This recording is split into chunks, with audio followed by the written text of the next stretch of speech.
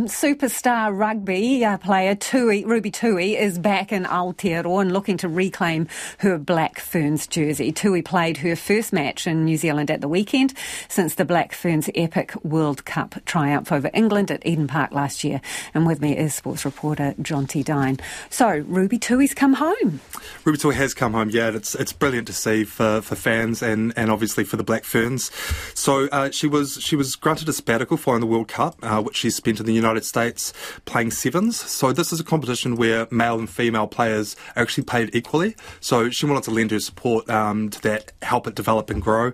But yep, she's home now after missing the Australian Test and the tour to North America, where she actually stopped in while the team was in Canada because she couldn't stay away.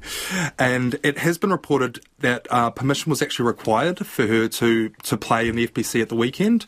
Permission required from both the United States and from the other FPC provinces, some of which actually tried to block her from playing. We don't have more details about that at this stage, but quite an interesting move. But anyway, those dramas aside, she did make it onto the field for 80 minutes, and she looked sharp as ever.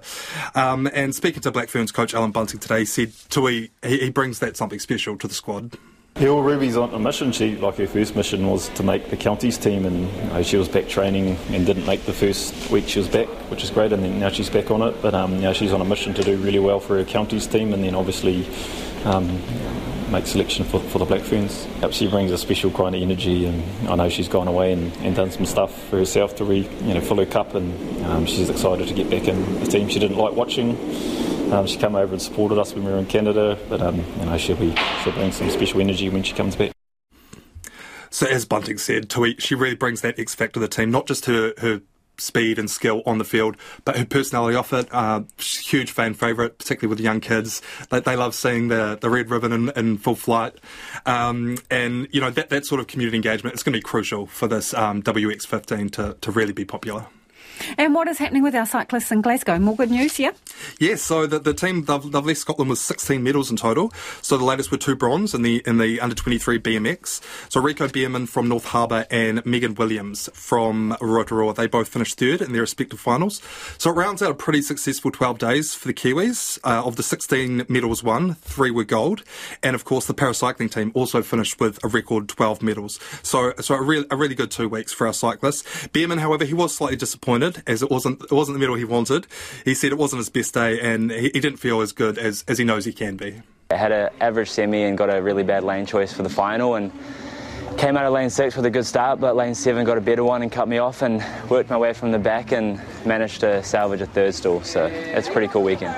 I guess I stayed relaxed and backed myself and knew I could get past, so just did my thing and made my way through the pack and got that 3rd place.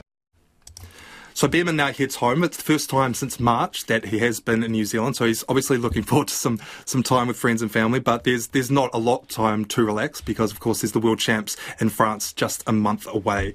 Lisa also has mentioned record 12 medals for our paracyclists, Nicole Murray and Anna Taylor. They were both crowned World Champs in their Omnium track events.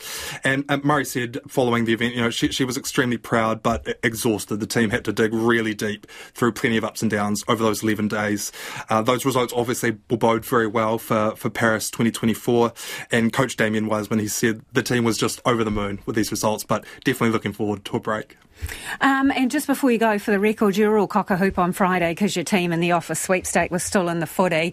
That would be France, wouldn't it, Jonty? Crashed and burned out of the competition. Yeah. It's all over, I'm afraid. I was the only Kiwi in the bar rooting for France. And it was not to be. It was not to be. So have you got a new team you're backing, please, before you go? I guess you'll have to jump on the Matildas bandwagon. All right then, Jonty. Jonty Dine, sports reporter there.